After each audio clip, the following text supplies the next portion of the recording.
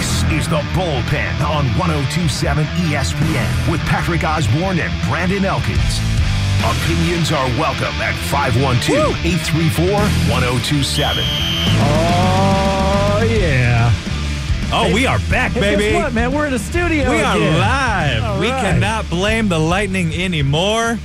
Oh, I mean, I could. I mean, you could, yeah, but Hey, listen, you don't we were, need to. We were out of the studio for like 2 weeks. You know, we got hit by lightning. Listen, I had to do it at least once more time. Thank we you. got hit by lightning, dude. Yeah. Anyway, yeah, I you're heard. right. We are back in the studio, live with you once again here Yeah, at the we are. Bullpen on this post-Labor Day Tuesday edition. That Is dude it across Tuesday? the It is yeah, Tuesday, isn't it? That dude across the board from me. It's been a weird That's week. Brandon Elkins. Hey. That dude across the board from him, That's you. Patrick Osborne. You're Patrick Osborne. And you got us for the next hour here in the Bullpen, and we are so glad to be here with you live on this Tuesday. As I'm glad that CJ put a fan behind me because holy moly, it's hellfire hot in A here. little stuffy in here. A little bit. It smell like some bodies in here, too, when we walked in. Yeah. Yeah, so happens, man, Let's when- not think about that. I can't No help it. offense I got the to- nose of a bloodhound. No offense to the two dudes before It's us. my mother's This is a fault. very small, unventilated room, okay? Yeah, that's the way it works. That's just the way it happens. That's radio, baby. Yeah. They're not supposed to know that, though. We're being we're giving a little too much, a little TMI for them. Well, no offense to the fellas. I mean, we're guys. We all stink, right? That's just part of Now- being a dude. I'm looking in this room. I've only been in this room once my entire career in this building. I never have. It's First for me. 8 years I've never been in this room before. it's interesting. No I'm clock not. on the wall. I'm not really sure why we need this huge backdrop here to the left of me, the right of you, of Lucy and Radiant Plumbing. I don't know if we have do we have like a red star or a red carpet walkthrough in here that we have to take pictures here? It's possible. It's possible. All I know is that We got to change this to ESPN. Apparently, it's ESPN. We're not I love ESPN. We're that. I love ESPN. that. And no clock on the wall, so there's that too. So You gotta bear stare. with us as we just kind of guesstimate the times. For Keep each staring other. at the computer. It's right in front of you. So we are now one day closer to Saturday's big test. It's Bama for the week. Texas Longhorns. It is indeed Bama week. Of course, it's going to be massive here on Saturday. Mm-hmm. ESPN Game Day, Longhorn Network. Who else? Fox. Fox, Fox that's is right. doing their national broadcast That's right. on So campus as well. Lots of big affiliates, big outfits around, Mm-hmm. and lots of expectation that, of course, Alabama's going to win, but also that Texas is going to give them hell. That there is a growing expectation that what Alabama experienced this past weekend against what was it, Utah State? Utah State. Their 55 to nothing blowout. Mm-hmm. A lot of belief that what they experienced over the weekend for the Tide, not at all, didn't prepare them whatsoever for what they're going to experience this weekend Yeah. against the Longhorns. Much better A talent. significant uptick in competition. Which is funny because you say that, and I think about this. Alabama scored 55 points that day. I know they didn't give up a score, which is really difficult to do in football. But the fact that they only scored 55 against Utah State makes me think that maybe Texas does have a better shot because some of these teams out here scored 70 plus points against their opponents. And I don't know. I didn't watch the game. I don't know if Alabama kind of, took their foot off the gas or whatnot, but I just felt like they probably could have scored more against Utah State if they're that type of Bama team that we're thinking of. Why would you want to, though? Like, at some point, you're up 55 points. You don't want your guys out there getting hurt anymore, right? Or running the risk of getting hurt. Sure.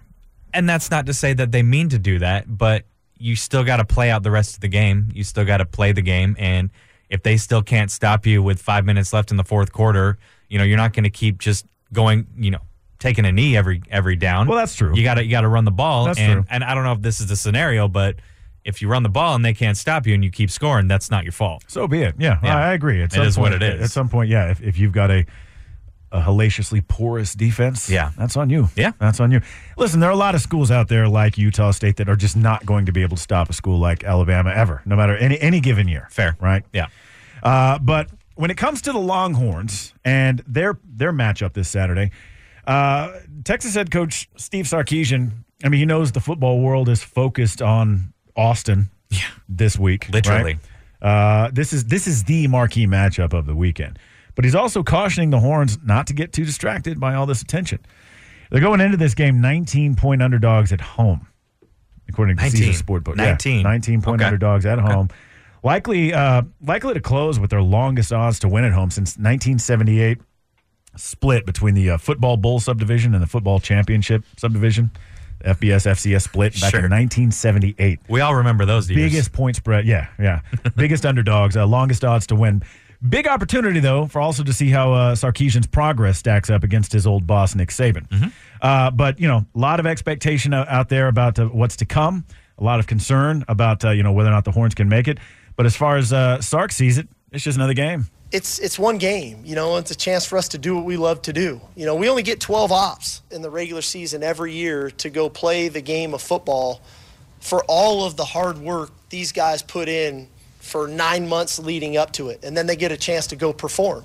And we get a chance to do it at home in front of 100,000 unbelievable fans that will be here, I know, in great support. I want to make sure we enjoy the experience. That's what this one means. I want to make sure our guys feel confident enough because they're prepared really well to take in the moment and then go cut it loose and go play our style of football. And then after that, we'll get ready for the next one, and then after that one, then we'll get ready for Big 12 play. So I think one of the biggest mistakes people make is like, this is going to be the game that's going to define our program. It might not. I'm not that concerned about it. I'm more concerned about just the way we play the game. I said all along, my goal is to be in Dallas December 3rd. This game has no impact on that, right? It'd be great. It's an awesome opponent. I want to play really well. I want to make sure that our guys play our style of football, our brand of football, and do it the way that I know we're capable of doing it. I'm sure they're saying the same thing in their locker room, right? Because we don't impact them going to the SEC championship game either. But it's an awesome opportunity, 2 good teams, 2 good coaching staffs, and in an unbelievable environment. It'd be a great setting for college football. Couldn't agree more. Absolutely. One of the best settings, if not the best setting of the entire week for college football. I mean, he knows what to say. Yeah. He has the right answer just about every single time to appease most questions. And he's looking at this with a realistic set of eyes. Yeah. My goal, he says, is the Big 12 championship. National championship would be great, but come on, In the grand scheme of things, if they lose this game, it's 1 loss on the record. One and that's loss for Texas, and which is a significantly it's significantly less of a big deal for the Longhorns as opposed to if the Tide puts up 1 in the Honestly, L column. It's really not a factor for either team because it doesn't affect the further outcome of the season. Well, you're right. It may affect your confidence or lack thereof, depending. But, yeah, I mean, in the grand scheme of things, this is just 1 win or 1 loss, and you're going to play it, and whatever happens, and you're going to have to move on and play the rest of the season. Right. Now, of course, the Tide are a future SEC opponent of the Texas Longhorns. It will count soon. It will. For right now, though, you're right. It's a non-conference game. What do you call it? What do you call it? A soft opening or a sneak preview of a team that you're going to play every year pretty much from now on. So Sark's really focused more on that which he can control. He can't control the fact that this is a non-conference game. But he says, all along my goal is to be in Dallas on December 3rd. So he wants that Big 12 championship. Now, he spent 3 seasons as the assistant at Alabama. And when asked how Saturday's game against Nick Saban compares to facing another former boss in Pete Carroll back in 2009, Sark had an answer to that. Back then, his Washington team upset then number 3 USC 16-13. Very similar scenario in that, I'd worked for Pete Carroll for 7 years and had a great deal of respect for what he did, and what we were able to do in our time there. Again, I think it was buying into the idea of what the game plan was, where we needed to be from a psyche standpoint. One thing about that game that I remember vividly is we weathered a real storm early in that game. They might have had their first 2 drives. I think they might have rushed for about 130 yards. I mean, we didn't stop the run for anything the first 2 drives of the game. But our guys just kind of hung in there, and they fought, and they scratched, and they clawed. And next thing you know, it's a tie game in the 4th quarter, and you got a chance. And so I think inevitably, that team at that time, very similar to this team at this time, buying into the idea of the idea that the work you put in throughout the week ultimately will carry over to game day. And a guy once told me, culture a lot of times can have the opportunity to beat talent when the culture is really strong, when the chemistry is really strong. And so we got to make sure our chemistry is right Saturday as well, that we're playing as a team and not just talented individuals. And so that'll be a big focus of ours this week as well. Absolutely, it will be. I was at that game. Were you? I was at that game because it was at Husky Stadium. And it was very, very, very loud. Exciting game. It was. It was a 16-13 game. It was what was it? It was 13-0. It was it was a game of field goals, believe it or not, against USC. I think they were the number 3 team in the league at that time. USC was, yeah. And the score was 13-10 at halftime. And you got to believe when you're that close against a team like that, you have the confidence. And when you have the culture, like we've talked about, like he's talked about ad nauseum, that you believe. You believe in the person that you're following who is leading you to the promised land of beating or upsetting a big-time opponent. And when you're in striking distance with 2 quarters left, you are going to work your ass off to make sure you win that game. Yep. And they were only down by 3 when the fourth quarter happened. When it was the fourth quarter, and they got 2 field goals to win the game. It was crazy. Yeah, it was loud. The whole place stormed the field. It was awesome. Sounds like a good, exciting game there. Pete Carroll went to the Seahawks the next season after this. Yeah. So obviously, Sark knows the psyche that he needs against this dominant Crimson He's been Tide there. program. He knows what needs to be done. He's been there. Now, when it comes to the psyche of the team and what the mentality needs to be heading in to this week against Bama, he also he touched on that as well. The biggest thing for us is be enamored with us. One of the real challenges, like as Kurt just touched on, I think you can get caught up in being worried about Alabama. You can get caught up in being worried about game day being here. You can get caught up in being worried about Fox being here. You can get caught up in all the stuff that really is irrelevant to our ability to play good football. So we need to be enamored with us, focused on us, make sure that we're doing the things necessary to us to do our job really well.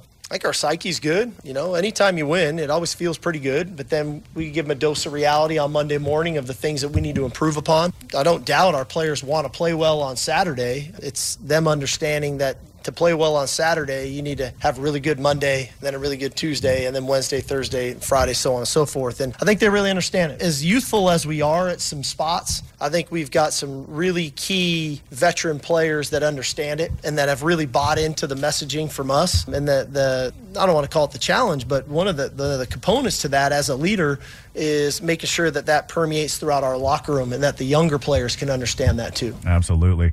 It sounds to me like he's got a real clear idea of what he expects from not only his own guys, but from himself as well on this Saturday. But certainly downplaying the significance to some degree of this big matchup, probably the biggest matchup of the season. Because us and the rest of the media has to hype it up as the biggest. Yeah, that's our job. Biggest game of all time coming up. And it's his job to cool down everything that we keep talking about. Yeah. Look, you got the right guy for the job.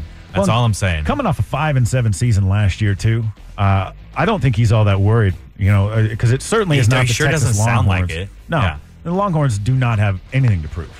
Not at all. Not yet. And in fact, that really kind of plays into more of what. Of how he's looking at this game, how the Longhorns are going to approach it. Yeah. And we will get into that and more on the way. Brandon Elkins, Patrick Osborne here in the bullpen. This is the Bullpen with Patrick and Brandon on 102.7 ESPN. That's right. It is the Tuesday edition of the Bullpen. Brandon Elkins, Patrick Osborne with you on this Tuesday afternoon. Talking a little Longhorn football, Alabama game coming up on Saturday. A lot of excitement, man. I'm really excited. I pretty much, I hate to say it like this, but it's pretty much a foregone conclusion how this game's going to end, barring some sort of strange football oddity, anomaly, miracle, as it were. But nevertheless, even if Texas comes out of this game, likely comes out of this game with an L, I think that they can show a lot. They can show us a whole lot about what this team will do. This is breaking news from Elder Mitsubishi. Scott? And Lori here. Crazy. Whoa, guys. Whoa. Sorry about that, Scott. We are not ready for you yet. We'll have to get back to your spot there momentarily, Scott. Sorry about that.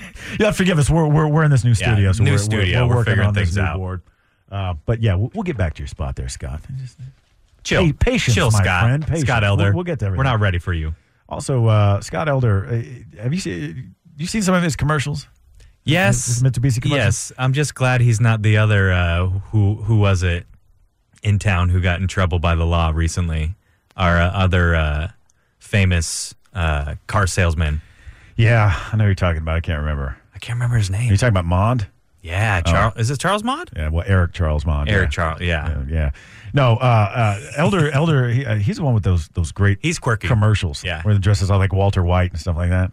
I heard that Heisenberg. I heard that he was told to tone it down a bit. Was it really? I heard that things have kind of changed because he had to tone it down a little bit because people were, getting maybe not offended, but they're just like you're a little over the top. But why should you listen to those? Well, people? you know what? You know what happens? Probably working. When you're over the top, people remember you. Yeah. And then they come to your store and say, "Oh yeah, I remember you're the dude that dressed up like Heisenberg and was, Exactly. was hawking a Mitsubishi on TV." He's a gimmick. Yeah. I mean, the fact that all you have to do is just say his name and I know who he is. Yeah. I don't know where any of his car dealerships are. I don't care. I have a car that I love. So he's the kind of guy who can get stuff sold because he knows what he's doing. Mm-hmm. I wouldn't dial back just because somebody criticized me. No way. Hell no. He obviously knows. He knows. Have his your stuff. fun. We're proud as all could be to have him on sponsoring. Just glad he's buying not time on our show. Glad he's not hiring hitmen like the other guy. Right.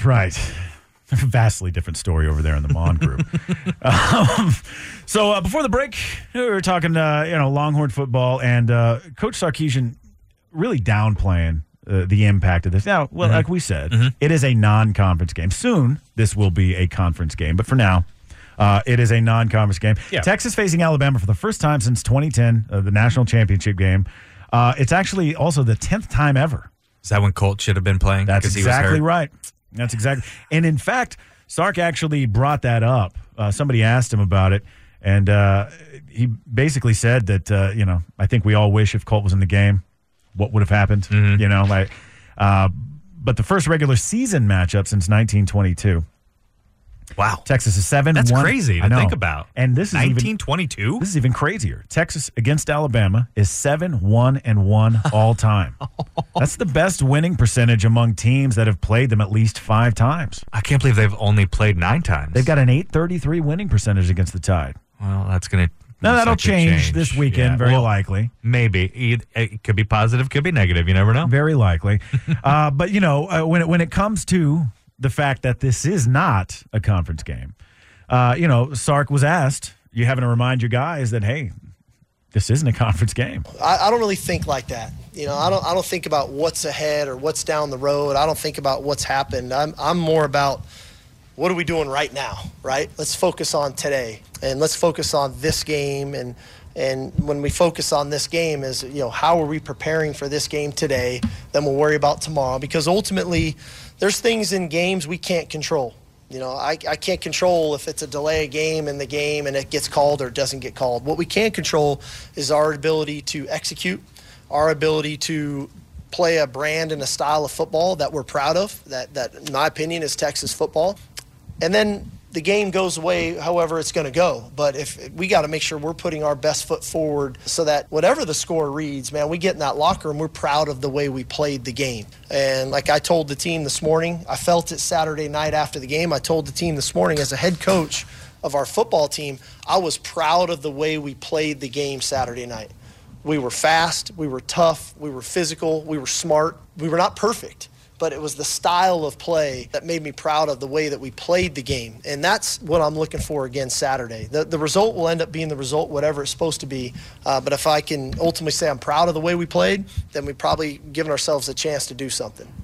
Big chance to do something. And that's all he really can say. Big chance. Win or lose, he's still, depending on how they perform, as long as they don't lose by 50, he can say, well, even maybe, I guess you can cover the spread and he'll be happy. I don't know what would make him unhappy or unproud of how they played. I don't feel like they're going to play horrible against them. No. But this is a young team, so we don't know how they're going to play. I really think they need to lean on Bijan Robinson here a lot. I know they're supposed to have a really good run game, but you know that he is ready to dominate this game and wants to show out for his final season.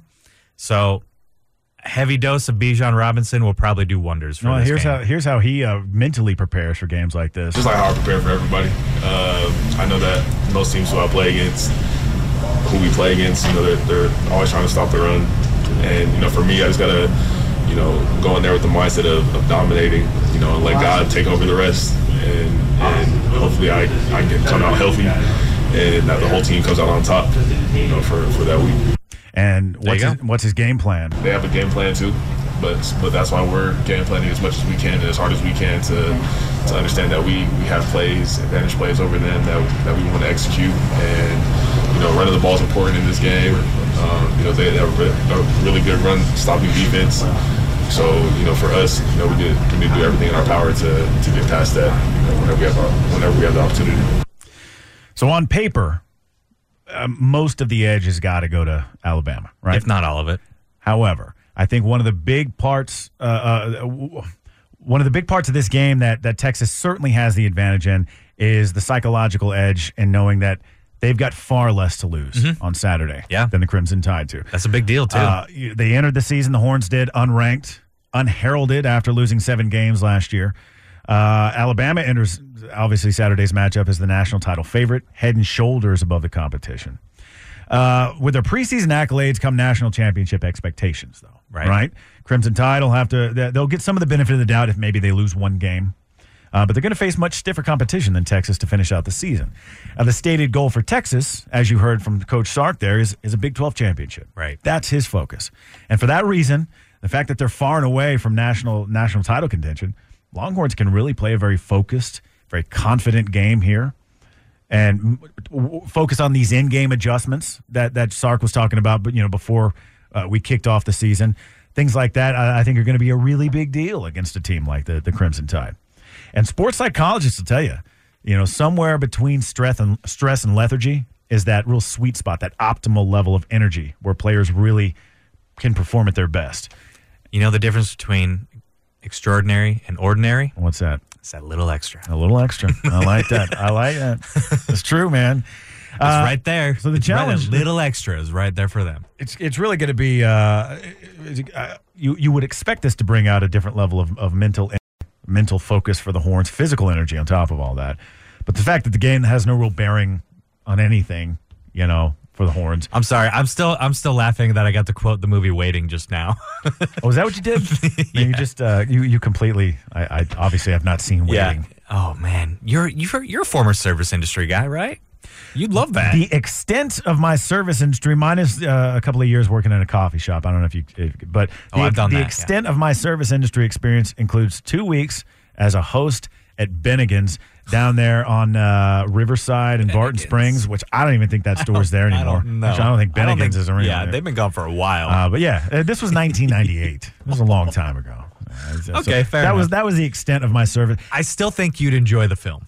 I probably would enjoy the film. It's so stupid and funny. It's fantastic, full of great actors. I would absolutely not, though, enjoy going back to doing any jobs in the service industry. Yeah, no, I'd like to own one day. Yeah, I wouldn't mind that. Yeah, I could own a place. I don't know if I ever go back anything less than like a GM, but that's because I have 16 years worth of experience under my belt. In the service industry? Yeah. That's how much experience I have in radio. I don't want to go back. I've got 10 years in radio experience, too, so I'm doing okay. You got on the workforce. No, maybe not 10 years. That's pretty 26 close. years. It's pretty close. So you started working when you were like 10? I guess you're 10? right. Yeah.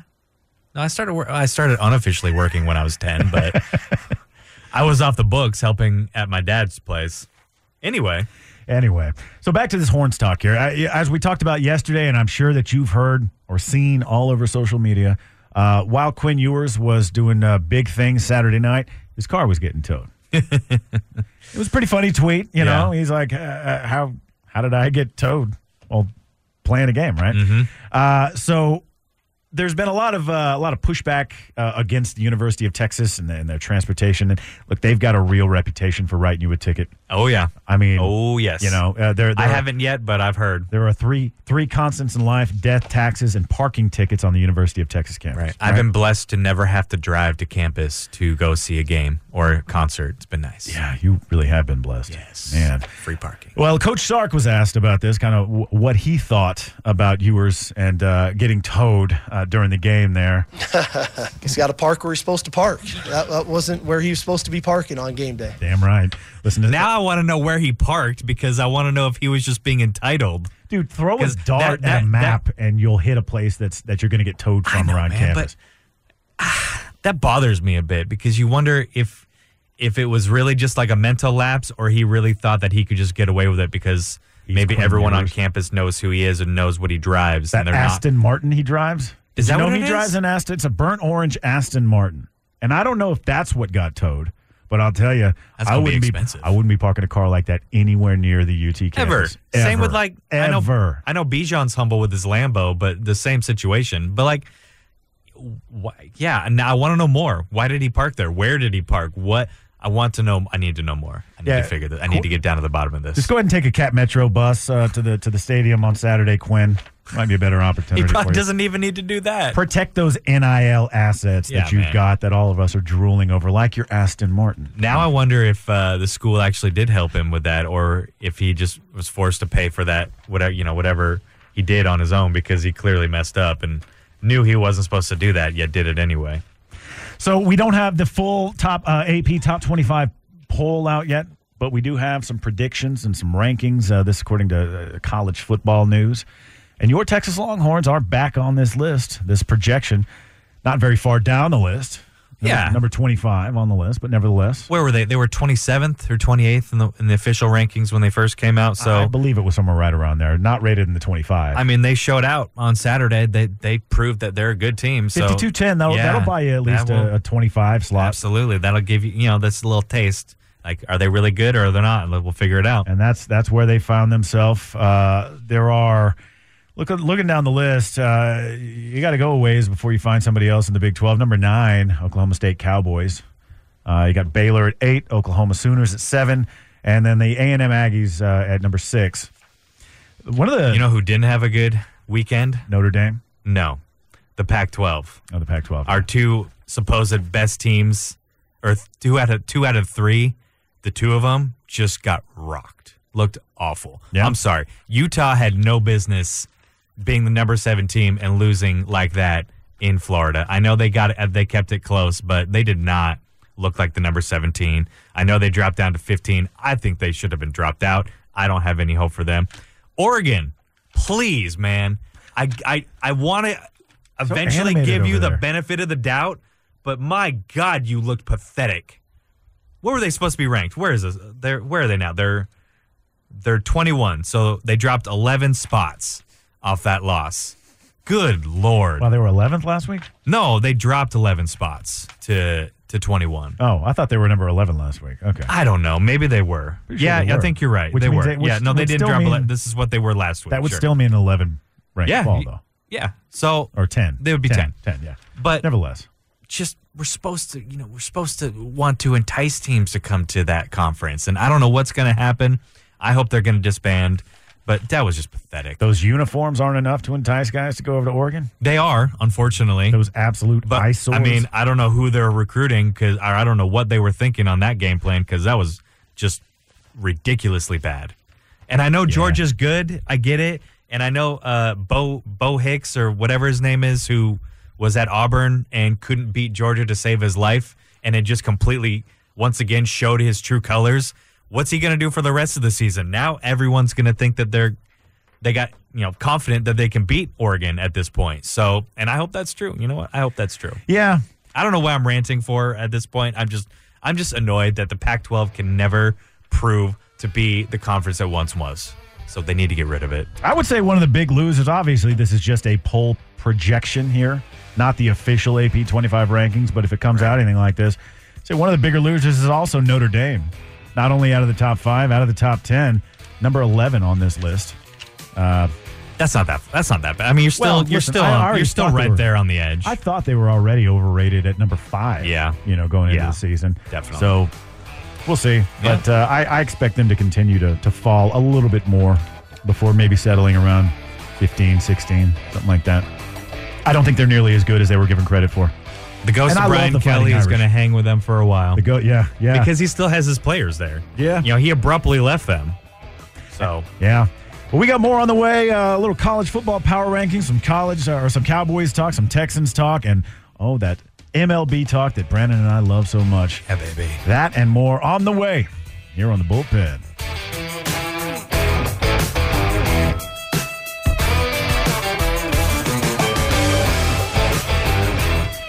The The Bullpen with Patrick and Brandon on 102.7 ESPN. Oh, yeah. The Tuesday edition of The Bullpen. Brandon Elkins, Patrick Osborne here on this Tuesday afternoon. Live. Post-Labor Day and live. Edition. Live Yes. and loving it. Man, it's good to be back live. There's something about live radio, you know. A lot of times people are like, oh, well, you know, I do a podcast. I'm like, well, that's great, man. I'm sure it's fantastic. But there's nothing like live radio. It's pretty great. There is an energy that courses through live radio. We don't have to be forced to be in a small room, tight room recording. No, we get forced to be in a small, tight room going live. This one's a little bigger, at least. Only just. Come on, man. I'm trying to find the positives here, all right? I'm not complaining, man. I'm just happy to be back. Let me just tell you, this room smells a lot better than our last studio that we were using. Yeah. Our ESPN studio. Yeah. Get a little funky in there. A little bit. Although, I think that fan is helping. Fan is certainly helping, regardless. Some of the funk around, so to speak. So what a show. Wrapping up our college football talk here, just with a little bit of Week 1 power rankings. I know you love the power ranks, Brandon. I know you're a huge fan of them. Looking for the right word there. I can't find the right word. You don't buy into honestly, them much. not this early in the season. Yeah, I mean, sure. Look, my Mariners are top 10 in the power rankings in the MLB, and I could give a crap. I don't care. Those change every week. So I don't follow that until I see what it is at the end of the year, because I'm ready for us to fail. That's what I'm used to. Well, I can't believe their number. I actually just the Mariners, noticed they are number 8 today in the power rankings. That's great, man. What is up with that? Listen, they've earned that. I mean, they've looked good Lance lately. Lynn dominated them last night. It was bad. Yeah. But they got close. They came back. Look, they're a fighting team, all right? Bring it on, Astros. I'll see you in the ALCS. So Week 1 college football slate loaded with top-tier matchups to officially kick off the season over the weekend, while ushering fans back into stadiums and onto message boards. So as we know, some games lived up to the hype. You know, Notre Dame, Ohio State, for example, pretty good game there for at least for about 3 quarters. But Alabama, Bryce Young once again looking unstoppable. Utah fell there in the swamp. USC put up some big numbers, and game 1 of the Lincoln Riley era. Brian Kelly's LSU lost a game unlike any other really to Florida State. That was a heartbreaker for Kelly. You know, Brian Kelly doing Brian Kelly things. Yep. Yeah. But on this shocking Week 1 of the early college football power rankings, number 1 on the list is Georgia, the Georgia Bulldogs, not the Alabama Crimson Tide. Of course, their next game Saturday against Samford. 2 on the list is Alabama. I mean, that makes sense because Georgia played a quote-unquote tougher opponent, and they made them look silly. Yeah. I don't know, but we'll see what happens with the Georgia this year. But I think all eyes are really on number 2, the Alabama Crimson Tide, and their game on Saturday against Texas. Rounding out the top 3, you've got Ohio State, Oklahoma, and Michigan Wolverines. You got to go a long way down to find Texas on this list. Number 7 on the list of these power rankings, the Texas A&M Aggies, followed by the Baylor Bears. And then you got to jump around a little bit more. Number 13, the Miami Hurricanes. Clemson is at number 12. Still looking. Number 17 is where you'll find the next Big 12 in Oklahoma State. The fun, aggressive Oklahoma State offense is back. That sounds fun. Yeah. And actually, against Central Michigan on Thursday night, Spencer Sanders became the second player in Big 12 history to throw for 300 yards and 3 touchdowns and rush for 2 scores in a single half. The only other person in Big 12 history to do it, Patrick Mahomes. So he's in good company there. Salute and good luck to you, ASU. Right. It's going to be brutal. Yeah, not going to work out well. Not going to work out very well for you. Further down the list is where you'll find the Texas Longhorns at number 23. Of course, Quinn Ewers' Longhorns debut started a bit rough with that intersection on pass number 2. But I think he kind of needed to do that, though. I do too. I think he just needed to get the first one out of the way. Not like he meant to do it there. But that really helps calm the nerves once you finally get that turnover that you've been dreading to have happen. And thank God it came on the second play. Yeah, because he's got the right mindset to move on from that, especially that early in a game. 225 passing yards. He executed mostly a safe plan. He allowed teammates like Jatavian Sanders and Jordan Whittington to do most of the work. But, he pretty good game. I don't care who you're playing. That's his first real college football start, and he looked good, and that is encouraging. He looked fantastic. He is poised. He is calm. I got to believe that he'll be ready next week. How could you not be poised and calm when you drive an Aston Martin and you're a college student? Jesus. Come on. Florida State, Tennessee, rounding out the top 25 in the power rankings, and that is your Week 1 power ranks. You heard it here first on the Thanks, Bullpen. ESPN. Let's see where they look next week. So from the college gridiron to the pros now, and the Cowboys are getting ready for their big season opener against the Bucs this weekend on Saturday. And as we mentioned yesterday, the Cowboys have officially signed veteran tackle Jason Peters, although they're not planning on having him on the field on Sunday night against the Bucs. But Cowboys owner Jerry Jones made a stop on 105.3 The Fan up in Dallas. He says the signing allows the team to really be in a much more manageable shape at left tackle. And he stressed the need to take things really slowly with Peters after he was away from football for an entire offseason. Sure, that makes sense. We just want to be prudent and recognize this isn't his first year. In other words, we've got to ease him along. But Jones says that Peters' playing time is really going to be determined on by how he looks in practices and how by rookie Tyler Smith looks in his first regular season action. Right. Where's that lighter? Yeah. Lighting the fire. Lighting the fire indeed. Yep. Jones says he thinks Peters' experience is going to help Smith make the transition here through the NFL smoothly, and the process will begin in earnest in the days leading up to the matchup with Tampa on Sunday. If Smith is smart, he will be attached to the hip of Jason Peters. Yeah. Because he's been there, done that. He's a Hall of Famer. Why would you not want to pick his brain every second of the day and heed the advice of such a great player at one point? And you've got him sort of in the reserves, so to speak. If you absolutely need to tap him, you got him there too. Yeah, and he may play. He may play in a different spot where we could see that. Yeah, yeah, you never know. Yeah. So do you have any? You have any early predictions on how you think the Cowboys are going to fare against the Buccaneers on Sunday? I honestly completely forgot that football starts this week because we've been so focused on the Longhorns, and that's all we've been talking about. I mean, how great is that, though?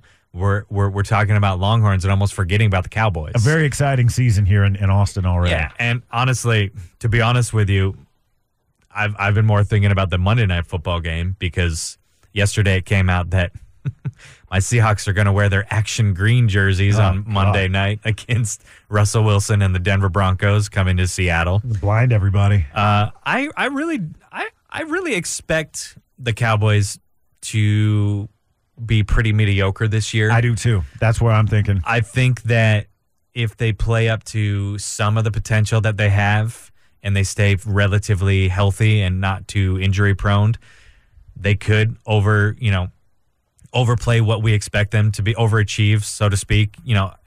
It's weird to say that about an NFL team because, that's the highest point you get to in your profession. Sure. But they're not as good as they were last year. They lost players. They didn't reload in the offseason like we all expected them to. They are much weaker at wide receiver position, which should be number one priority for them, besides their offensive defensive line. So I don't know what to expect. I don't expect them to be anything better than 500 or maybe a little bit better than that. So you single-digit wins could this year? Is it possible? Yeah. Is it likely? I'm expecting 10 wins from them this year. That was my original and I hate to say that that's mediocre, but it kind of is for a Cowboys team that should be much better. But I feel like their defense could honestly be a little bit better than it was last year. So a lot of questions in the Cowboys defense, I think, still. At this point, and the O-line. It's hard to expect them to be a playoff team, especially when you're wasting Dak's career. And I don't know if you're wasting Zeke's career at this point. I don't even know if he'll be on the team after this season. Yeah. But for where they should be with the type of the caliber of team that they have, they should be a whole lot better. Yeah, I agree. And we'll see, but it's hard to expect them anything better than mediocre this year. Yeah, I don't expect anything more than 10 wins, and that's a good. I feel like that may be slightly overachieving this year. I think that would be. But you still have Dak. He can sling the ball, so. I mean, he may have to put this team on his shoulders, and he can carry this team if he needs to. We haven't seen that yet, so we don't quite know. Yeah, I predict a loss on Sunday and 9 or 10 wins for the season. Even at home, absolutely. Okay, yeah. I mean, I know the Bucs are kind of in a bit of a rebuilding moment, and of course they've got the most geriatric man in all of NFL. Yeah, calling the signal caller for him, but he's still a Super Bowl caliber player. Yeah, he's like the Albert Pujols of Yeah. he's an old man in terms of the league, and yet he's better than most even now. Sure. I expect a loss to kick off the Cowboys season. But even in saying what I said, week 1 is a different kind of beast because everyone's nervous. It's the first game. Sure. You're going to probably make some bonehead mistakes that you won't make in week 11 or before that. So I want to give the benefit of the doubt to this team, especially because they did it in Tampa Bay last year. So we'll see. We're only days away. It's just, that's true. We're days away. Handful of days away. Now, over in Houston, the Texans were needing to add another tight end, and they did so with the signing of former Tampa Bay Buccaneers and Buffalo Bills tight end O.J. Howard. That's a good sign. Yeah, that's a good sign. It really is. A former Alabama product joins a group that includes veterans like Pharaoh Brown, second year Brevin Jordan. And head coach Lovie Smith says the idea behind getting Howard was to have another good player at the position. He says you're always trying to add good players. Simple as that. He says O.J. is a good player. A lot of talent there. He says he's excited to be there. And Smith got a chance to see him on the practice field yesterday. So that's a spot that they've talked an awful lot about, and adding some depth at tight end there. Being able to pick up a player like that late in the game like this, he says, is pretty important. I really want Houston to overachieve this year. I do too. I always do. Yeah, I'm such a big fan of Lovie Smith. I feel like he's the right guy for the job. I feel like he can get this team back to prominence. He's done it before. So I really want to see them start doing well. And it'll be better for the NFL and Texas if Houston starts playing, to a better caliber of football, even a little bit. The Texans have been known to be a very likable team to watch, an enjoyable team to watch when they play well. The problem is they're never, ever, ever consistent. Yeah. Ever. Yeah. They've not had a consistent season ever. Well, they have. I take that back. They've had consistently bad seasons. Yeah. But they've never had a consistently great season. They've sniffed greatness, but they've never really tasted it. Sure. And that's what that city needs. And I think you're right. It would be great for the whole state if they did well. Lovie Smith is a real guy. Like he keeps it real. He doesn't mince words. He's direct. So I'm hoping that is the little spark he may bring a little spark that they need to potentially overachieve. Which look, that's not going to make the playoffs probably, but it's progress, and that's what we're looking for, and that's what you want with a brand new head coach. Progress. Yeah. I mean, that's all you could ask for. Yeah. That's all you could ask for. Speaking of Houston, did you get a chance to see Hunter Brown make his start last night on the mound for the Astros? I did not. So what you've got over there in Houston right now is basically an embarrassment of riches. You've got, the Astros have 6 starters that almost any team in the majors would absolutely drool over. And their starting pitching ERA, best in the American League at 3.04. And they've been employing 6 starting pitchers pretty much all year long. That's right. Good. That's so now you've got Verlander, who's out with that calf injury. And so they bring in this new up-and-coming prospect, Hunter Brown. And, oh, my God, he looked great. He looked fantastic. He just turned 24 years old. He threw a 3-hit, 6-inning shutout with remarkable poise and really surprising control. The thing about the issue with his control is that he's been known as he's great velocity, just some downright nasty fall off the table kind of stuff. Mm-hmm. But his Achilles heel was supposed to be his command, and that is not what we saw last night from this kid. He looked fantastic. His whole career started out very auspiciously. First inning, he struck out Marcus Semien and Corey Seager in the first 2 batters he faced. Then he retired his first 8 batters. He struck out 4. Finally gave up a hit later on after that. And it was just, he just looked incredible. Had a couple of shaky spots, but he held the Rangers scoreless. Not the hardest thing to do in baseball, but sure. It's your first. You have some good hitters on that team. You do. He escaped trouble a couple of times, once in the 4th, once in the 5th, but he came out on top. His line was pretty great. 6 complete innings.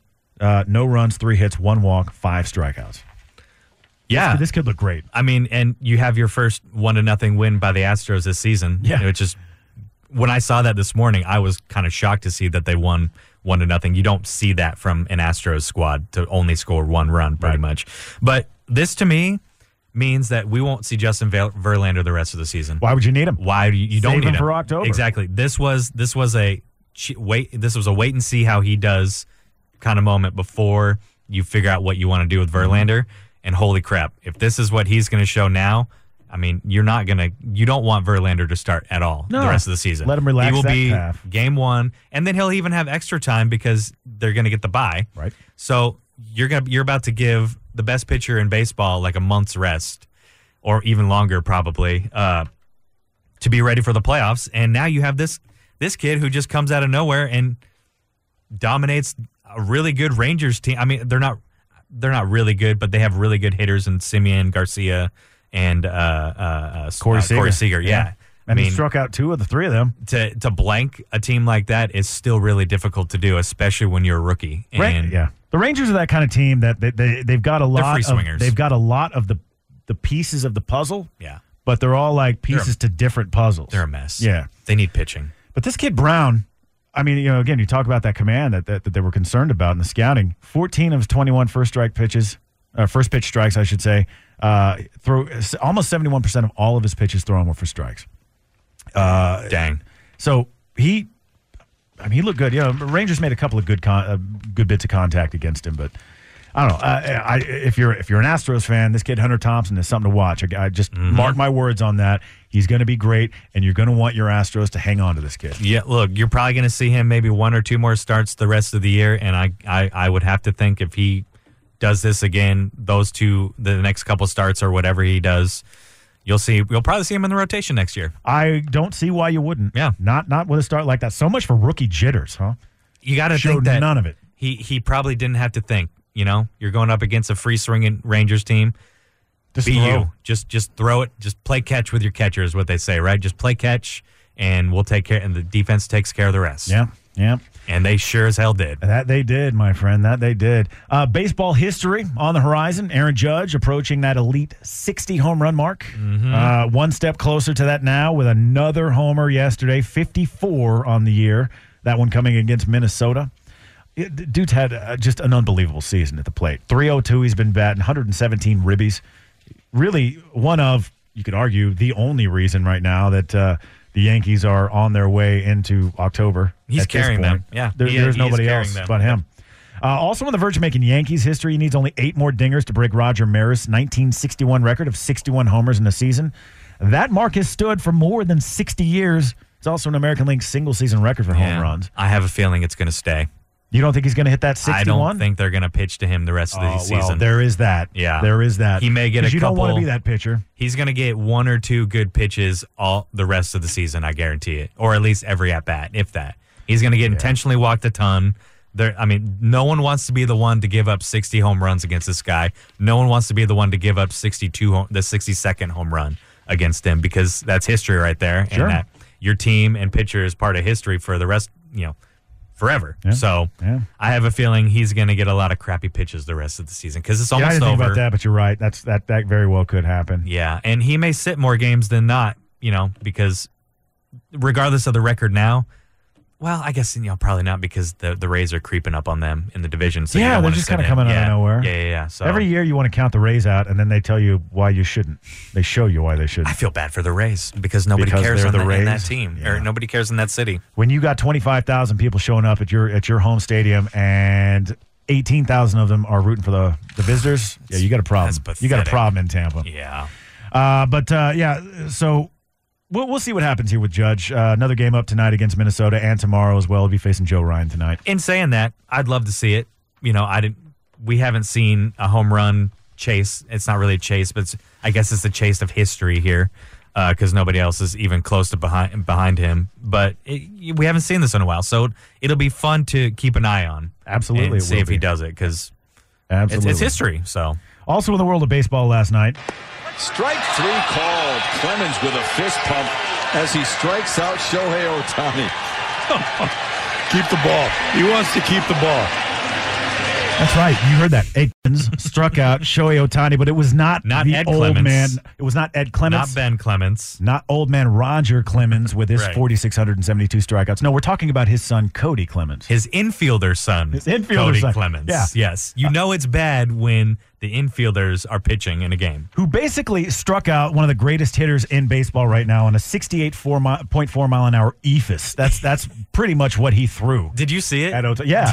That thing just floated up over the plate. For an infielder, you would expect to have a better throwing motion than that. I mean, he just lobbed it up there. What was he thinking? Well, I don't think it worked, but damn. I don't think he was really expecting much. And you're in a bad spot when you're rolling out a position player onto the mound. You know, already you're coming in a bad situation if that's the case. Yeah. But it was a real moment of levity because the Tigers got their asses kicked 10-0 last night by the Angels.